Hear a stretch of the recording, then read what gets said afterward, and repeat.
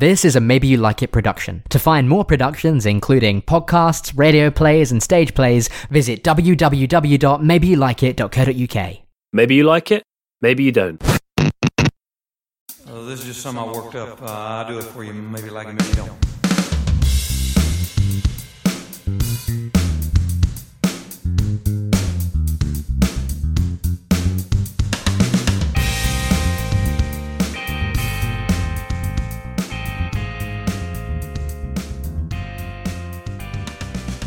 Hello, I'm Jake, and this is the Maybe You Like It podcast. The podcast where we take a play or film that has never been staged before, or is never likely to be staged again, and we talk about how we'd stage it. As always, I'm joined by Caleb. Hello, I'm back for another week. Woo, yeah. I mean, you're quite a frequent guest, aren't you? Yeah. But this week we're also joined by another guest. We're joined by a man I describe as Ross from Friends with better hair, our resident paleontologist, Ben Wilson. Thank you very much for having me. A lot to live up to. Right? We'll see if we manage. Ben, what's your theatre knowledge like? I know. Tell us about your background. I saw Caleb's play. Yeah, which was also Jake's play. To be fair, he produced of course, it. Yeah, of course it was. Yeah. I did some theatre in my younger years, but have kind of moved on to other things in university. Excellent. Because you've got a bit of a singing voice on you. I do. You enjoy a bit of Les Mis. Yeah. Yes. Yeah. So you dabble. I dabble. But in the main, Ben is here to educate us about dinosaurs because today we are doing the film Dinosaur, the 2000 Disney film, and not any other film, as I may have thought it was before we actually watched it. Well, there are three other films called just Dinosaur, and then many other films that have dinosaur in the title. But yeah, this is Disney's Dinosaur from the year 2000, directed by Eric Layton and Ralph Zondag. And at the time it caused a bit of a stir because although it's a pretty by the numbers plot, as Ben will enlighten us, it at the time it was all computer generated animation on real life backdrops, filmed on real life backdrops, and it was considered like a sort of technical marvel at the time. I think personally that it still holds up, technically speaking, as well. And so it was a pretty big deal at the time. I mean, if you compare it to some of the CGI at the time from things like the Star Wars prequels and things, it's uncomparable. The Mummy. The Mummy. It is just head and shoulders above those. So so I suppose somewhat it was kind of an answer to the 1999 BBC Walking with Dinosaurs as well, which used a kind of a mixture of CGI and puppetry. Yeah, interesting. There was a big kind of dinosaur resurgence around the turn of the millennium. Yeah, and because it does have a similar plot this was Disney's take. Ice Age and The Land Before Time and like all those things. Yeah, absolutely. They even say the words "The Land Before Time" in this film. Yeah. The plot has certain similarities. Yeah. I mean, we are doing another road trip movie, basically. Yeah. We'll brush over that. I mean, before we get into that too much, Ben, why don't you give us a little rundown of the plot of this film? Absolutely, sure. So the plot centers around Aladar, who is an iguanodon living. We're never actually given a specific time period for the film, but based off the cast, certain members of which are slightly out of place, and the events of the film, I would estimate. I think it's somewhere around 65 million years ago, the late Cretaceous kind of period, and the film follows a dinosaur who's displaced from his natural habitat. The nest is robbed by. The nest is robbed by Oviraptor, and the egg is taken and kind of moves throughout dinosaur world into the island where this primitive primate, these lemurs, live. And Aladar the iguanodon is brought up by the lemurs of the island, and everything's going well until the meteor strikes, and I suppose extinction begins. It's not a good time for the dinosaurs. And him and a small group of his lemur friends decide that they're gonna, try and find other dinosaurs, and survive. And they come across this big herd of dinosaurs who are on their way to their nesting grounds where they go every year, in the hope that is kind of untouched by the extinction, by the meteor. And they join the herd, and there's certain members of the herd that they go on with, others not so well. The leadership of the herd, they're particularly unkeen on, but yeah, essentially the story follows them and the herd as they kind of come up against predators and other problems on their way to the nesting ground. But eventually they make it to the nesting ground.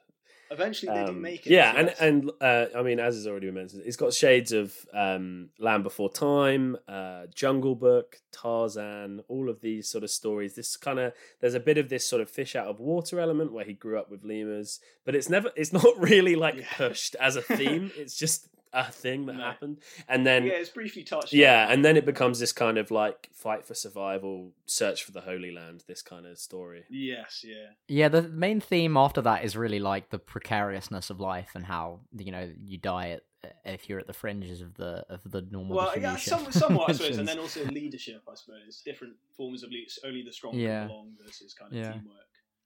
I did find that strange with the lemurs, is they set up this Zini character who's one of the lemurs as like the kind of oddball, Zenny, doesn't quite know how to talk to women kind of Zenny, doesn't quite know how to talk to women kind of character, and you kind of think, oh, it's going to be like the kind of Sid of the Ice Age kind of best friend, and then he's just not in the film. Appear much. He's just sort of I'm going to hit you with a piece of trivia about this film that I think will probably shape the way that we choose to stage it. This film, when it was originally conceived, as Ben mentioned, it was a response to Walking with Dinosaurs. When it was originally conceived of, this film, the whole point was that it was going to be a film without dialogue. And we would follow this narrative with dinosaurs, and it would be like they were real-life dinosaurs. We were following this story, and there would be no dialogue whatsoever, which is why... Which there isn't in the first 5 minutes or so. Exactly, which is the best 5 minutes of the film. But it's why when you look at the voice cast, I mean, they're all like, solid jobbing actors, but none of there's no actual stars in this film. Yeah, I mean, it was only with Aladdin that actually started to be a thing, and that had only been out for 5 years at this point. Yeah, before Robin Williams and Aladdin, that you never had anyone you'd ever heard of in a cartoon. Yeah, exactly. Yeah, and so I guess it ended up being more in that tradition because they didn't feel like they were going to need to get a star for it, which is something you would need to attach early. And so the plan was always to do it without dialogue. And I think I would probably say that some of the characters that are a bit thinly drawn, who are kind of there to like provide sort of some just a weird like sense of like levity or like comedic element probably weren't originally conceived of in the plot, or were originally going to be for a different purpose, and they changed when they had to introduce dialogue, basically because all the Disney execs were like, we cannot release a children's film without dialogue in it. So which I guess is fair enough. I think kids' attention spans. Yeah, I mean, you can kind of expect it. But then also, I do think this would be a better film if it didn't have any dialogue. So to be quite honest, I didn't know this film existed. I had no recollection of it existing at all. I'd never seen it. That is interesting. And I'd seen a lot of dinosaur material around that time, but I just hadn't heard of it. I was just going to say about the CGI stuff. I was going to mention that there's a lot of shots of water in this film where, as you say, they filmed real water and then plonked the dinosaurs on top. And, sometimes the shadows look a bit strange. They don't look like they quite blend in to the background, but that's like something that only came over the next 10 years. But the first time water was done to any real success in CGI was Avatar, nearly 10 years later. And in fact, that's kind of what Avatar's famous for. It's famous for its like water graphics. To be able to make stuff that's not real in a film this early on is incredibly impressive, as you say. Yeah, I mean, I thought the water was... There's a scene in the film where the main predator, the Carnotaur, it like sticks its head through a waterfall to look into a cave. Yeah. And it looks incredibly realistic. It's absolutely amazing the way that they've blended the CG with the live action backgrounds that they're recording. It's There's the bit at the start as well where where you see the Carnotaurus for the first time in the forest. And the kind of saliva drips down next to it. Well, as with Jurassic Park, when you can't see the whole animal or when it's dark, that's when it's most believable. Sure, yeah. I mean, but I thought this, like I said right at the beginning, I thought this was just like, I was so surprised. It was only really in like wide shots that had lots of dinosaurs in that I felt the CG was lacking. Sure. And actually it was surprisingly well textured throughout, and I thought that it blended well with the environments they were shooting, which was pretty impressive. Yeah. Well, given we can't do any CGI on stage yet, we could probably think about how we might do this on stage. Does anyone have any broad, overarching ideas we might be able to launch pad off from? I suppose in my mind, there's kind of two options which you could go for. One is kind of full-sized, life-sized puppets of the dinosaurs, like the Walking with Dinosaurs stage show, and then the other is, I suppose, more like the Lion King, the Broadway and West the kind End of bare Lion King. bonesness. Yeah, kind of actors, but with a bit of costume. Maybe some of the larger dinosaurs are puppets. Yeah. Well, I was going to say, I will link the trailer for Walking with Dinosaurs in the episode description, because it's honestly amazing. I only saw it for the first time today. I knew of it and I'd seen posters. I only saw it for the first time today. The dinosaurs, they look incredibly realistic. At first I thought they were robotics, and then it was only like until I saw like a specific shot that showed the legs of someone. I was like, oh, these are puppets. The small ones are puppets with people inside. The large ones are animatronics. They are live operated. Yeah. So they're technically puppets and they're technically animatronics. I mean, even then, strange. the animatronics, they look incredibly realistic. They have such a feeling and a life in them. I think, and I mean, you were saying before we recorded, Jake, that show cost £15 million. It's £1 million a puppet and £15 million total. Yeah. Oh my goodness! Like, I mean, that's obviously like an obscene amount, but also we are working in a hypothetical theatre in which we can spend as much money as we like. I think for me, the choice, and this is why I brought up the thing about dialogue. The choice for me is, if we were to go for puppets, I would argue in favour of having no dialogue, going for puppets. And if we wanted to keep the dialogue, we like the characters, we like that element, I would go for the Lion King style staging. Okay. Right. Okay. Let me hit you with a broad pitch, if I may. Go for it. We go for no dialogue. We go for the puppets, right? And the whole idea, right? So I was thinking about this film. What was the effect of this film at the time? Well, the plot was a bit sort of by the numbers. It was a bit obvious, but actually it was, technically speaking, a marvel, and it was an immersive experience for the people watching. So we love to talk about a promenade piece on this podcast. Yes. Here's my plan. We like bus people out to like the woods, and this woods will just be like populated with these animatronic dinosaurs, and it's kind of like, we'll tell the story, but it's like all of the people will be, I guess, in the role of like the lemurs or like these early primates. Yeah, all I was of going the to audience, suggest perhaps.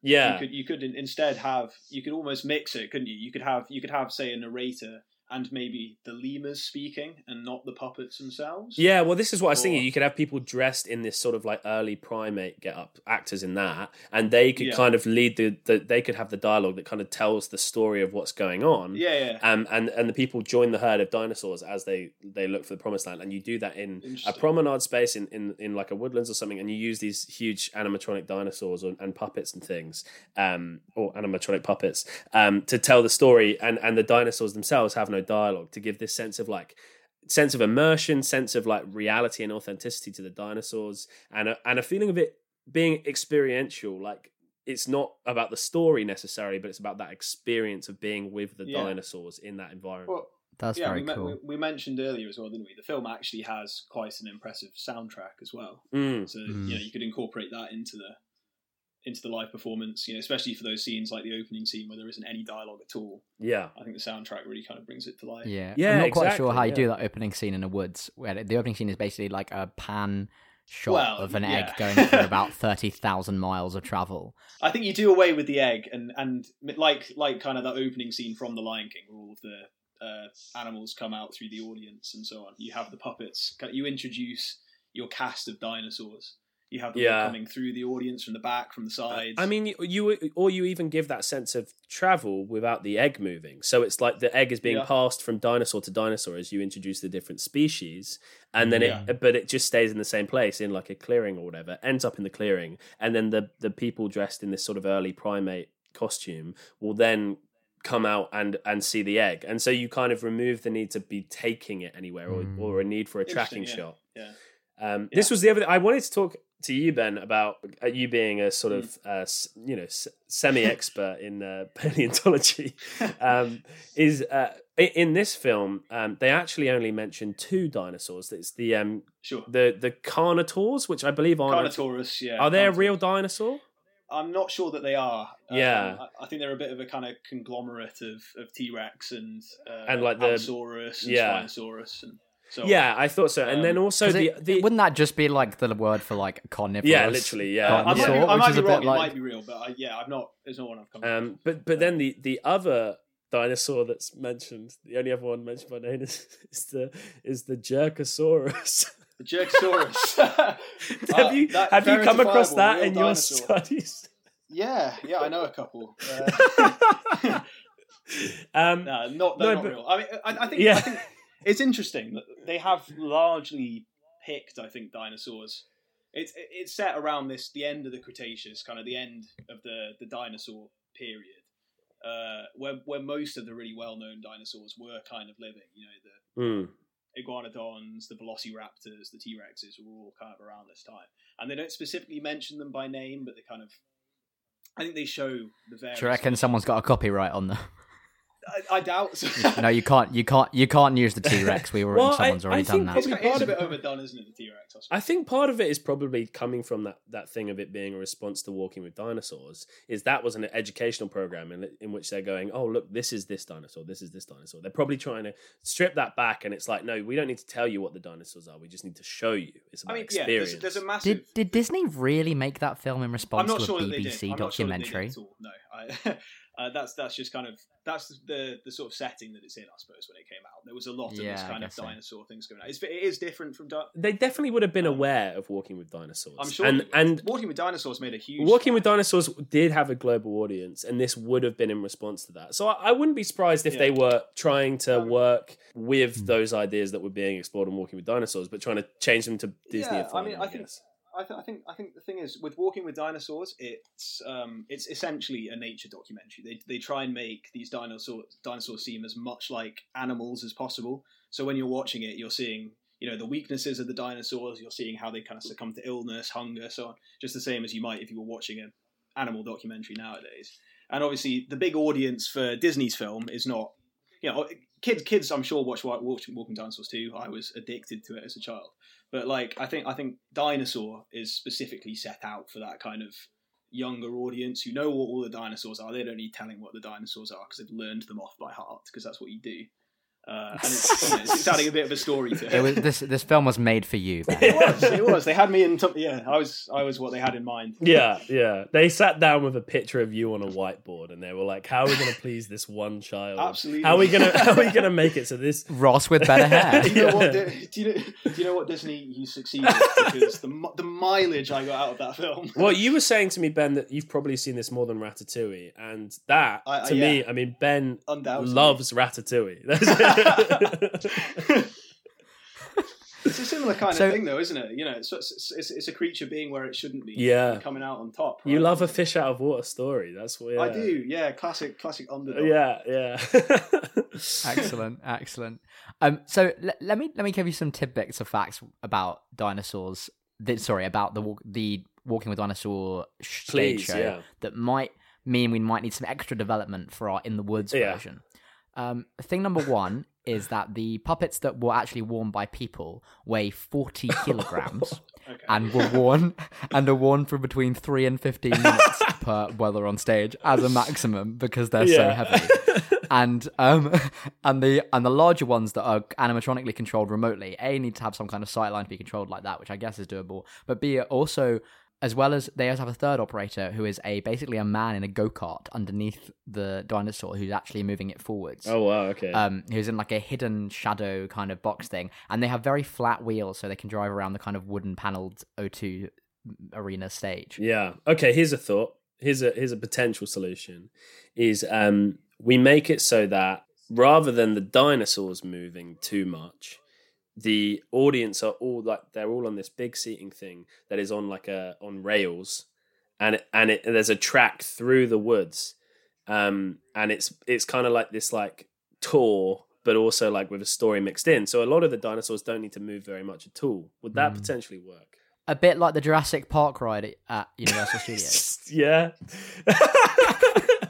I think one thing that we might miss out on with that I was kind of the first thing that came into my mind when I was thinking, yeah, dinosaur stage play is I think we really need some kind of pterosaur, a pteranodon, like an ornithopterus or something massive that kind of swoops over the audience. Yeah, I reckon. Well, let me tell you about the Tweenies stage show. Because they had a spaceship and they flew out over the audience, and I was 5, so I don't know how they did it, but it was really cool.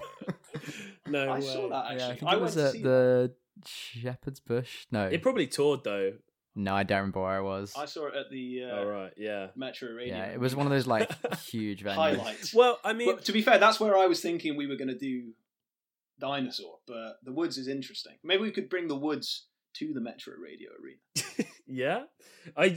Which are we talking like the New Forest, everything in a line, or something a bit more crazy? A bit more wood-like. I mean, I was thinking, what as in terms of what forest are we thinking of doing this in?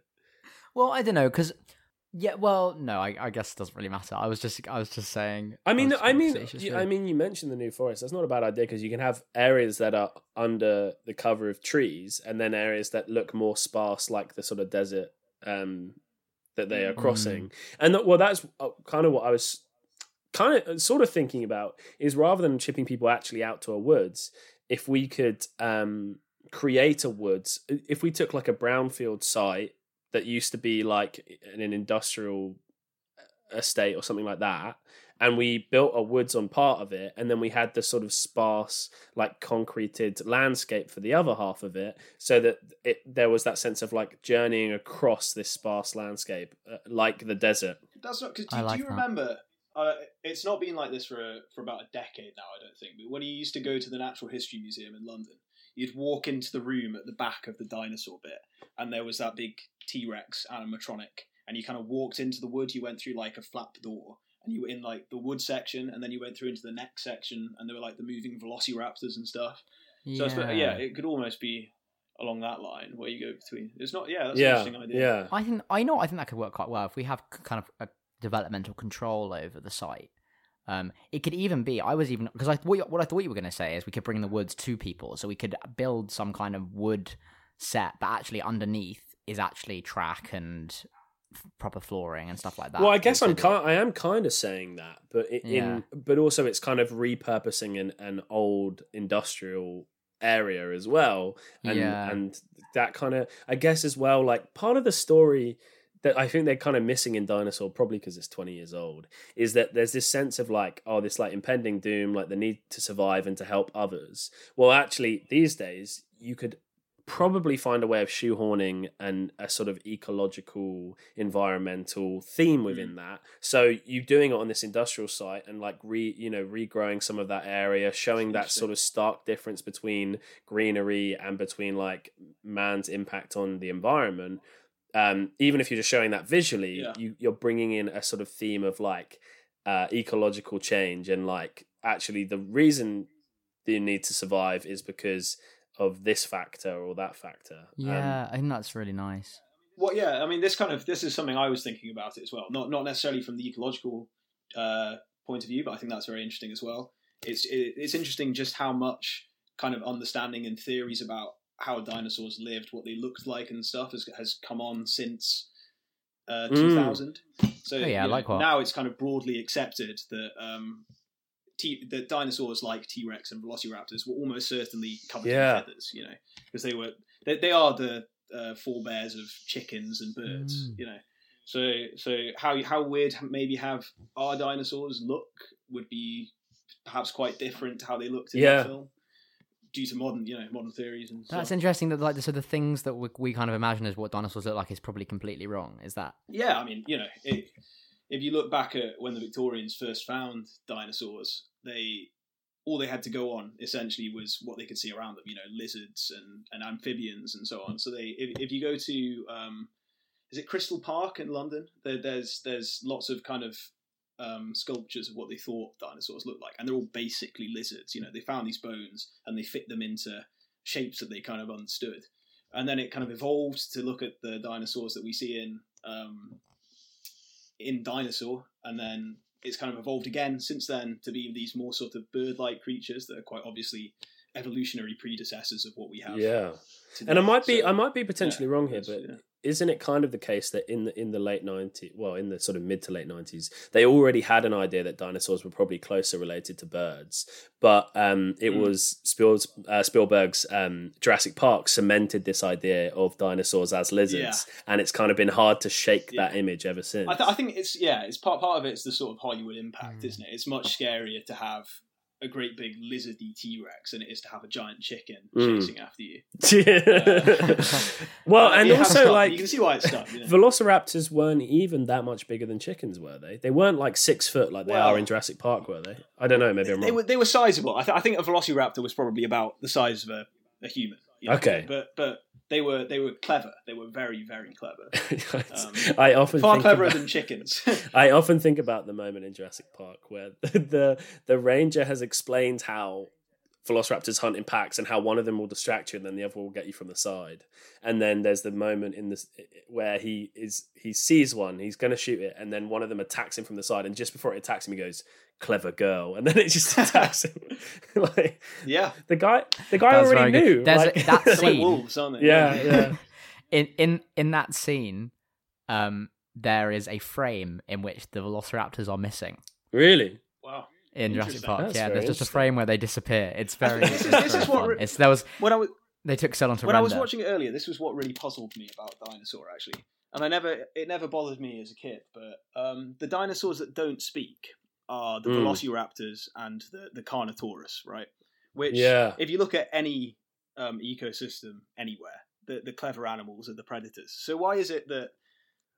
Why is it that because they want to make the evil ones, the mean ones, they want to make them dehumanized, dehumanized, But no, I mean it's funny, and maybe they're speaking on speaking a language that's beyond our plane of understanding. Perhaps that's true, but then we've got our lemurs that have been transported back 10 million years in time and place. And they speak too. Yeah, I was going to say because lemurs are old world, are they? Well. Not really. So we're calling them lemurs. There was things that kind of developed not during so the dinosaurs became extinct about 65 million years ago. Once we get to sort of 55 million years ago in the Eocene, we start seeing sort of the first primates, things that look a little bit like what we would understand as a primate now. Right. I think that's what they're meant to be. They're meant to be one of them. What's 10 million? They'd probably be better placed in the film Ice Age or something like that, wouldn't they? I would say so. I mean, the Eocene is kind of before the Ice Age. The Ice Age isn't long ago at all, really. I mean, because if we're going to jump around ridiculously, we might as well make them kind of like Neanderthal humans or something. That's what I was kind of thinking, or making them fairly close too, so that you can have actors playing them, and it feels like they can kind of guide you through this world that is, the dinosaur world we're building. They can be any sort of primate you want, I suppose, really, can't they? Yeah. So, returning to our theme of ecological change, one of the most major plot points at the beginning is the meteor strike that destroys the entire universe. In the film, obviously, it's done as this there's some meteors and they're all like, wow, and then just like a giant asteroid is coming down through the sky, and then there's a massive explosion, and then there's things raining down on all the dinosaurs as they on all the lemurs even, and Aladar as they try and escape. That's almost certainly what happened, right? There would have been. See, if you think about the size, this is a great big meteorite that's going to hit. It's probably several miles across. Bits are going to be coming off it, and there's going to be these sort of shooting probably for several days before the dinosaurs get hit by the proper asteroids. Right. There's going to be little bits coming off. But the bit that I love is that Aladar outruns the he sees where the meteorite strikes, and then he outruns the blast from that, which would be orders of magnitude bigger than the Hiroshima bomb, many hundreds of times. Yikes! Yeah. Wow. I mean. So, do you think maybe, Ben, it's possible? Because I thought, once that asteroid or meteorite hit with the dinosaurs, is there any chance any of them survive for any? Oh yeah, no, absolutely. Because I mean, we've got dinosaurs covering the entire world, and the meteorite, it's thought it struck off the Gulf of Mexico. It kind of produced that sort of basin where the Gulf of Mexico is. So, the dinosaurs in the immediate vicinity, like Aladar, are going to get wiped out instantly. It's going to be obliterated. But the reason that dinosaurs went extinct and other creatures didn't is that this big dust cloud kind of goes up and it covers the entire Earth, blocks out any sort of meaningful light. The plants all kind of die out. So the big herbivore eating dinosaurs, you know, the big Brachiosaurus type dinosaurs, they all die out because there's nothing to eat. And then the dinosaurs that live off those, you know, the smaller ones, the velociraptors and so on, they all kind of, as a result, go extinct. And the things that survive are what turned into us, the little sort of rat-like mammals that are, you know, clinging on. And the smaller dinosaurs, some of the smaller dinosaurs must have survived because they gave rise to birds, right? Things in the sea, sharks were around already for millions of years by this crocodiles point. And things, crocodiles, So it's not true to say they died out. I guess my thought was we love to do occasionally a little rewrite of the film as we stage it. If there might have been like a smaller shower of meteorites days before the big hit, is there a chance that what Aladar escapes is a smaller one? And the moment the film ends, the actual real one hits. And how bleak, Caleb! How bleak of you to suggest that. I know. Maybe not these little meteorites, but you got to remember that this is, even geologically speaking, this is a long time ago, and the Earth was kind of more restless back then. There's more kind of volcanic eruptions and stuff, so it might make more sense to have him escaping from a volcanic eruption, say. Than Okay, so that might be a good idea, and that might be a way of making it slightly easier to stage. I don't know what you think of this, Jake. I kind of like that idea, because if we can, I'm kind of still not quite sure exactly where we're putting this, because if we can put our forest inside of some kind of aircraft hangar kind of thing instead of being purely outside, and we have control over the floor, we can kind of stage a kind of earthquakey thing with the seats, like they do in the Natural History Museum, in fact. And let's just build the Natural History Museum and have, you know, we can release a load of kind of smoke that's nice and safe to breathe, but it looks kind of cool into the audience, and kind of make it seem like something has kind of come up and some kind of light in the distance that we are far away from but affected by a geological event. And then we don't. Could we even make like a lava flow happen across the stage area or across the performance space? Yeah, that sounds doable. I mean, actual lava. Did you see the Olympic opening ceremony? I did. Yeah, I think everyone did. Right. 2012. There's a point where they kind of pour molten kind of something or other, iron. Thank you, and it kind of flows along, and it looks very good, and that's very doable. Yeah, well, that'd be really cool, and that would be early on in the show as well. If the whole thing we're aiming at is this sort of experiential, like immersive theater, then having that huge like load of effects early on in the show would really draw the audience in, and so therefore sort of caring more about the sort of the story to come. I suppose, and also like just making them feel like, wow, I got my money's worth in the first 15 minutes, like. Yeah, that's true. I guess actually that's the bit we've kind of skipped, is that we start off with Aladar as a baby, and then we just kind of cut to 20 years later or something. And it's whether there's some interesting on way on stage of doing that transition. Yeah. So what I was thinking is, we were discussing before, you know, maybe not having the dinosaurs as like puppets and having them in the background. Perhaps we could just have the main dinosaurs as puppets. It may be more like they do in Warhorse, you know, where it's kind of people sort of with the various parts, and you could almost have different ones coming on, different sized Aladars growing up. That would be interesting to have them sort of running across the stage, each Aladar. Yeah, they do have a sequence exactly like that. They do. Yeah, we're ripping off. I've not seen it, but that's good. That's fun. But you could though. You could almost make it like dance, sort of.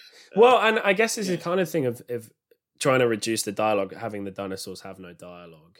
Actually, having a sort of Warhorse type puppet could be really interesting. I quite like the idea, actually, like you say, of having maybe further in the background, but you know, hidden, like you say, Jake, not having the whole body on show of certain dinosaurs, having them be the ones that are sort of these realistic looking animatronics, and then having our main characters, the ones that we need to empathize with, the ones that need to actually have like proper life breathed into them, be these more sort of Warhorse style puppets that are handled by maybe like 4 or 5 people at once. Sure, yeah. Yeah, or even if we have the budget, the Walking with Dinosaurs style puppets. Yeah. But we just need like 100 puppeteers to get through the show, because they'll have to keep swapping in and out. Change every 15 minutes. Or we just get like the strongest man in the world to like Like, I don't know. I don't really have much of a sense of how strong you need to be able to lift 40 kilos for an hour without. For an stopping. hour, That you seems need to be quite strong. Well, it's about where that weight is, because if that weight was like spread across your back and like supported, you'd probably be okay. But I'm getting the impression that this is like pressing down on their shoulders, which is when you're going to have some issues. It would be like trying to like. It's carrying a small child. Well, not even that small. It's half of you again on your back, isn't it? For the entire. Yeah. But again, it depends about how well that's distributed. spread across your. Yeah. You could have it on wheels, but no, almost around them, like the guy in the go-kart, to try and reduce it. Yeah. Yeah. Or even on tracks.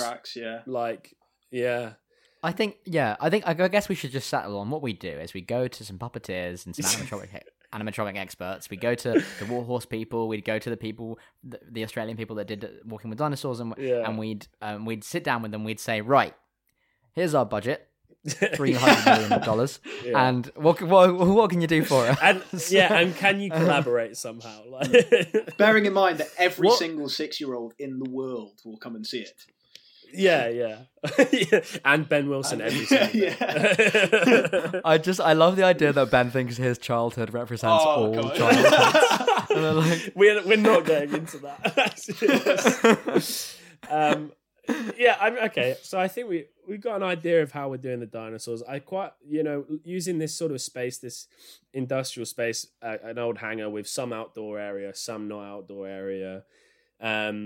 Trying to avoid dialogue with the dinosaurs and having these primates that are sort of closer to humans that sort of lead the story or tell us the story through dialogue, rather and keeping the dinosaurs as dinosaurs. I like all of these ideas. I feel like we're coming towards having a sort of shape to this thing, right? Yeah, absolutely. Because now the main chunk of the plot is the kind of road trip portion where we're just kind of seeing the characters move backwards and forwards, and we'll move that dialogue that's necessary for the plot from the dinosaurs to the lemurs and try and cut it out as much as possible and see that emotion physically and in the faces of the puppeteers or whatever it is exactly that we end up doing. Of these kind of we have these kind of two old dinosaurs that he cares about and the leader doesn't care about. And we're, as we say, we'll bring in those themes of the precariousness of life, of the fact that is actually how herds work at the animal world. If you're at the back, you're probably more likely to die, and ecology and all that kind of stuff, and relate it to human terms. Would you have him leaving Ema and Baleen for dead then? Are we making it more of a like Walking with Dinosaurs naturalistic kind of thing? No, I think we can have this. Again, I think similar to Warhorse, we can have this kind of like animal that we're treating properly as an animal, but that has these kind of different fish out of water emotions. Okay.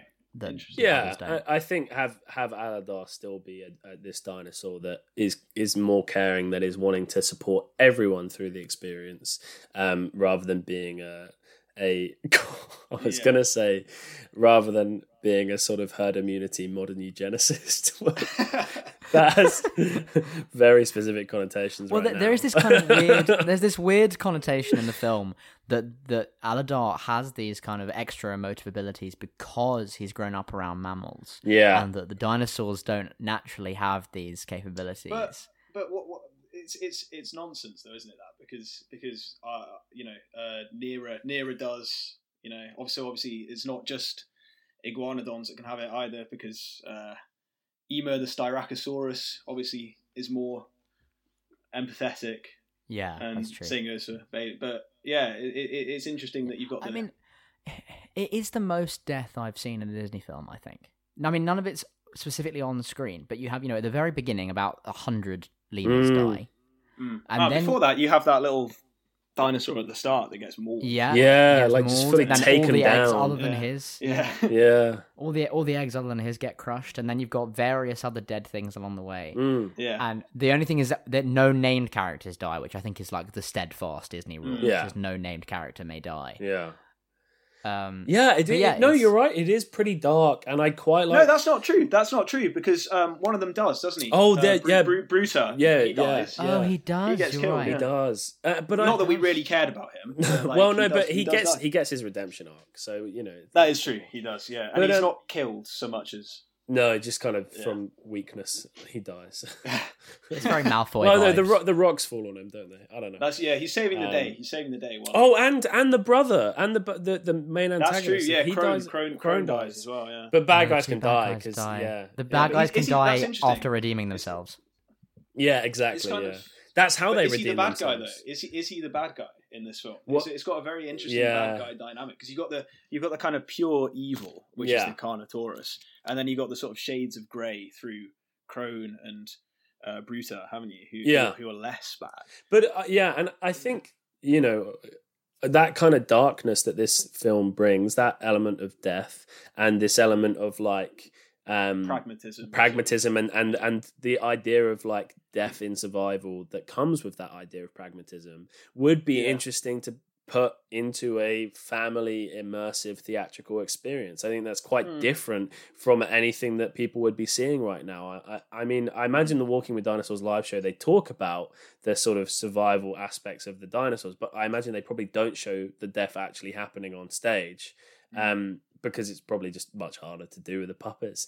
But we've got like £300 million, so we'll make them do it. So, But I think showing that would be interesting, and I think it would be providing a different look at this survival issue through the like lens of dinosaurs. And I think that some of the best family or children centered or aimed at stuff is the stuff that acknowledges darkness, and acknowledges death, and acknowledges that for children and shows them how to see that happen. Yeah, I mean, it's a difficult thing Disney to do. is just so good at treading that line. You've got the fact that toys are given up in Toy Story. You've got death of loved ones in Up. Although, is that Disney? That's not Disney, is it? It's DreamWorks. No, it's Disney. That's Pixar, isn't it? No, it's Pixar. Yeah. Up, Inside Out. Inside Out. WALL-E, the environment. Like, that's the line they tread.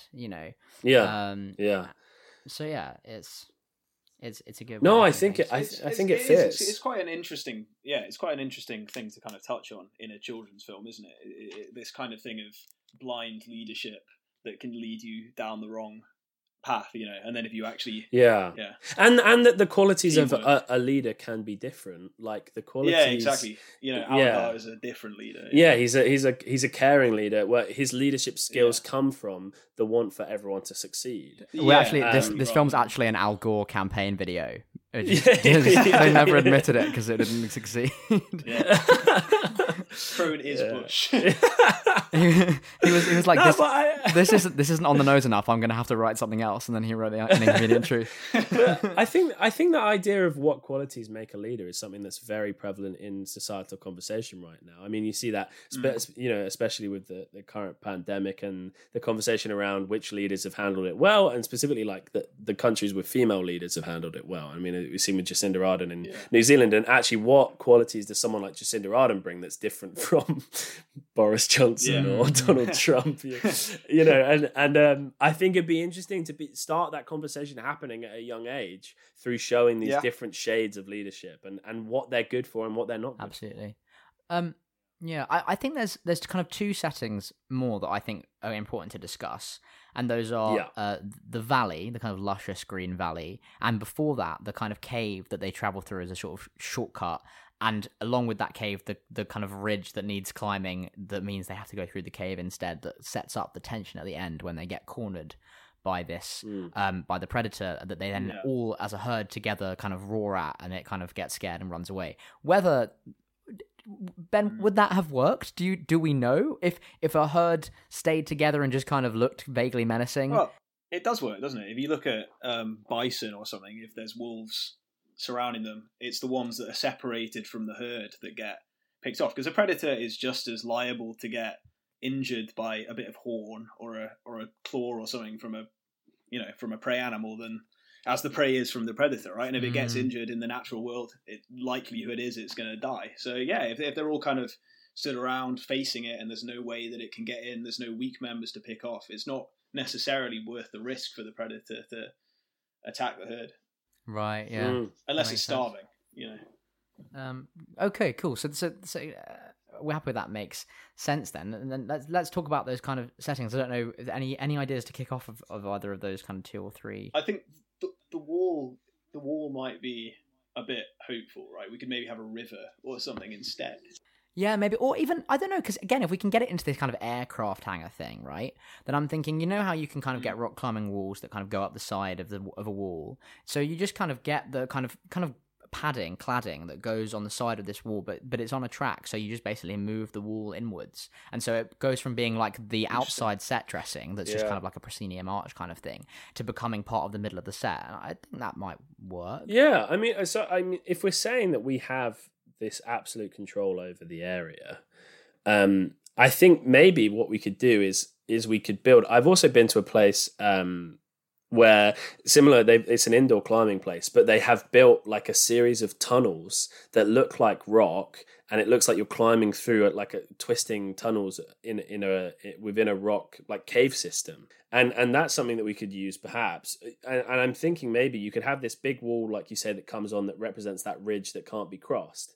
But actually, like that first moment where they go through, because I kind of thought the film, what it was lacking was actually that final reveal of the nesting ground would be incredible. So what you can have is that moment where they go through the cave and they find the nesting ground, but you can kind of have that happen without us seeing the nesting ground. Like maybe even like they go through this tunnel and leave the stage, and then they come back and they're like, we need to tell the others about this, or something along those lines. And some light, exactly, light yeah. stage, and then at the very end, maybe if we're trying to like bring this sense of experience to the audience, the audience climbs through like this little cave system, and it takes them out of the hangar to an area that is set up as this sort of like oasis or paradise. What about that proposal to the council? Oh yeah, can we put this play on? We'll build you a reserve. Yeah. Did you notice how when they go out of the cave and they see it for the first time, it is Jurassic Park? Yeah, it is. Yeah, you know that. Yeah, exactly down to the little lake in the yeah. I mean, we are working on the budget of like the Olympic Stadium here, so I reckon that's kind of a plausible thing to do. Yeah. The budget of the film was $125 million, which at the time was quite a lot of money. Really? It made its money back though. It made 320 worldwide. So wow, yeah. I had never heard of it. No, it was huge at the time. I mean, I guess we were like 1 or 2. So like, I'm kind of not that surprised because unless like I was obsessed with dinosaurs as a child, as was my older brother. Ben was obsessed with dinosaurs as a child. And it still is. It makes sense that we would be the ones that have heard of it. Like, I think it was big. Yeah, it was big. It was. I remember it being big, and we had it on DVD and we watched it quite a lot. So I mean, we're probably going to end up working with a bigger budget than the actual film, but like Ben said, every 6-year-old in the world is going to come and watch this, and they're going to be there to climb through that little tunnel and see the nature reserve. Yeah. I mean, so talking of this, like climbing through, because the thing we haven't really mentioned is there are these huge theaters in Germany that have like 8 levels underneath the stage, and if we do have this complete control, we can use that as well as those kind of side things you talked about, and we can bring these tunnels from underneath and down and that kind of stuff to kind of create that real sense of movement as well. You know what? Instead of building an entire nature reserve, we don't even need to do that. We have them go into a kind of not a zoo, but like an area where there is animals that have kind of derived from the dinosaurs. So you got your chickens, you got your crocodiles, all that kind of stuff. So we're taking what we're doing. Sorry, imagine you just finish this dinosaur. It's where they are now. And you come out, and there's just a bunch of chickens. It's the sad truth that every 6-year-old has to face is that great big T-Rex. All that's left of that. You know what? This is a double bill with Chicken Run. Yeah, that's great. Yeah, Ben, we did Chicken Run last week, or hopefully this will be the episode after Chicken Run. So we've worked it out, we've sussed it. It's perfect. So yeah, you climb through the tunnel, you're in a farmyard, and suddenly you sit down, you're watching Chicken Run. That is some emotional heft of an afternoon. Those are both quite dark animations, as we talked about last week as well. Yeah. Well, no, I mean, okay, I do like Ben's idea though, of what you're ending with is that they're like, come on, follow us through. This is the nesting ground, and then what the children and families that are what they're seeing is actually, this is where the dinosaurs' legacy. This is what they've left behind. They are chickens and crocodiles and things like that. So really, what we need to do is we need to go to Longley and we need to say, hey, you know how you have that massive house? Can we use like half of it, or do you have an old hanger just lying about that you've not used for anything recently? Or two next to each other. I genuinely think this becomes way more sustainable when it's chicken run as well. Yeah. Like when it's on the same site, and because we would end chicken run in the same place. We described last week almost exactly the same thing. We actually did. Yeah. So it's you know what? Suddenly it's doable. All we need is $25 million. No, but I mean, I love this, and I think, for me, that kind of wraps up. There's obviously issues in there that we would need to fix, but I think that pretty much sums up what we would be aiming at, right? Yeah, I think so. I think the good thing about this film is it doesn't skip time very much, and you don't have to worry about that. Which can be difficult. Yeah. Ben, there is one thing. I just feel as though I worry you didn't get to say enough dinosaur facts. So, do you have maybe like 3 of your favorites you could just hit us with now? This can be instead of our recommendation section. We'll just have you give us 3 dinosaur facts. I think one character we've overlooked is the little ankylosaurus dog dinosaur. Yeah. Who for some reason can't speak, while all the other dinosaurs can. But it's just a dog. It's just because they want a dog. It's like Snoopy. It's like Snoopy and Goofy, isn't it? One of them can speak, one of them can't. Yeah. But Ankylosaurus is actually my favourite dinosaur. That's because it's just such a bizarre thing to have evolved. It's an animal which is covered in essentially, like tank armour all the way down to its eyelids, which I think is quite interesting. It's got armoured eyelids. That's crazy. It has. Is it the pre-runner of a turtle? No, it's much like all the rest of the sort of large plant-eating dinosaurs just died out at the end of the extinction period. Kind of a fun recent dinosaur fact that I found out is that all of these dinosaurs that we think are separate species. So take Triceratops for instance. We've got Triceratops, and then there's the smaller Microceratops. And scientists, I was watching a TED talk about this, and the guy said scientists love to name things. And you can see it's true because you look at these dinosaurs, and much like birds as they age, the kind of shape of their skulls and sort of frills on their skulls and stuff change shape as they get older. And you look at these 2 different dinosaurs, and you can see how one might have, changed into the other. And this guy, he went and he sawed the bones of these different dinosaurs and found that the smaller dinosaurs have bones that are still growing, and the bigger dinosaurs have bones that aren't growing. So rather than being Microceratops and Triceratops, in actual fact, they are almost certainly just little Triceratops and big Triceratops. Yeah. Amazing. So just babies. Just baby. Yeah. I like that though. That's just scientists love to name things. So it's absolutely true. Yeah. Yeah. Nice. Rule of 3. Do we have a third? Do we have a third then? Another one. Put me on the spot. As a third, I can give a little rec because I want to give a little rec. Okay. My little recommendation is my absolute favorite YouTube channel at the moment is Corridor Crew. And basically what they do is they do lots of different stuff actually, but one of the things they do is every week they sit on a sofa and they watch films and they talk about the CGI in them, and not in like a way where they're like, oh, that was good or that's bad. They do a bit of that, but they talk in like great detail about exactly why your eye isn't or is convinced by something and about what's changed over the years. And they go through loads of different films, short films, feature films, TV programs. I don't think they've actually done this film. I tried to find it. But if you're interested at all in how the CGI has developed from this film, how it looks in this film, that YouTube channel is just incredible. Cool. I binge it all the time. So that's my recommendation. Yeah. Nice. I can give you one more. Please, reminded me. Go for it. The other kind of group of they're not actually dinosaurs. This is a common misconception, which is what I'd like to go into a little bit. we were talking about the pteranodons before. Yeah. Pterosaurs. They're actually a distinct species from dinosaurs, flying lizards, and they were the first kind of backboned animals, other than the sort of dragonflies and stuff, that actually flew around. And some of them could be absolutely enormous. So I mentioned earlier Ornithochirus, which people think was 12 meters in length. Oh wow! Wingspan, yeah, which is like Oh over my 6 word! of these. It's the biggest things that have ever flown, Yeah. and they're not even dinosaurs. Wow. I mean, okay, that feels like a great fact to end on. Sure. So, I mean, yeah. Thanks for coming on, Ben. No problem. I've had a great time. I really, Yeah, it was a lot of fun. I enjoyed going back to revisit this film. So, Ben, if people wanted to find you online, where could they find you?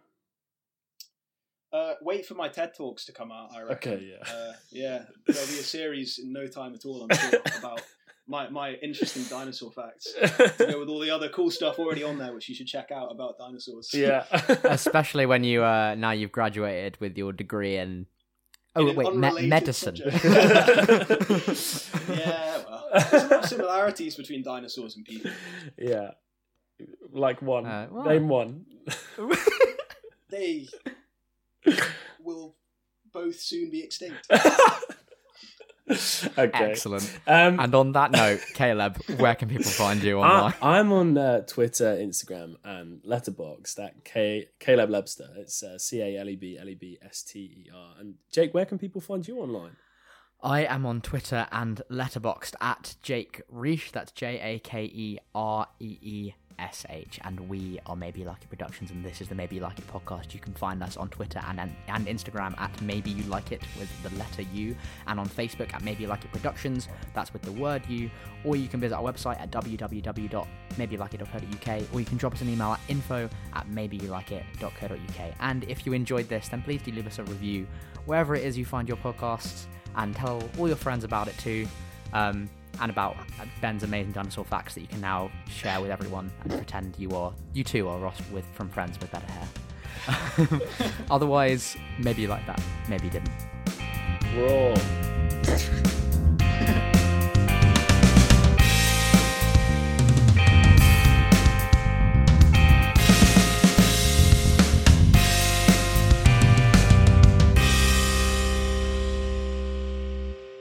Thank you very much.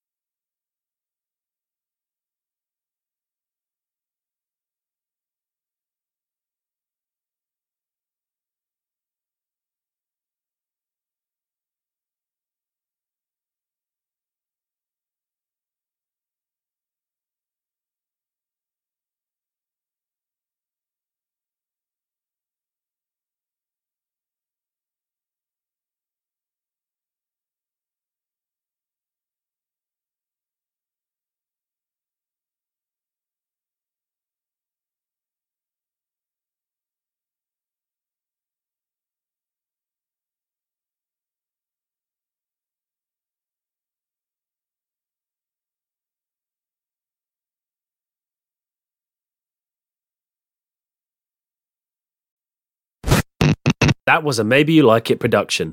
Maybe you liked it, maybe you didn't.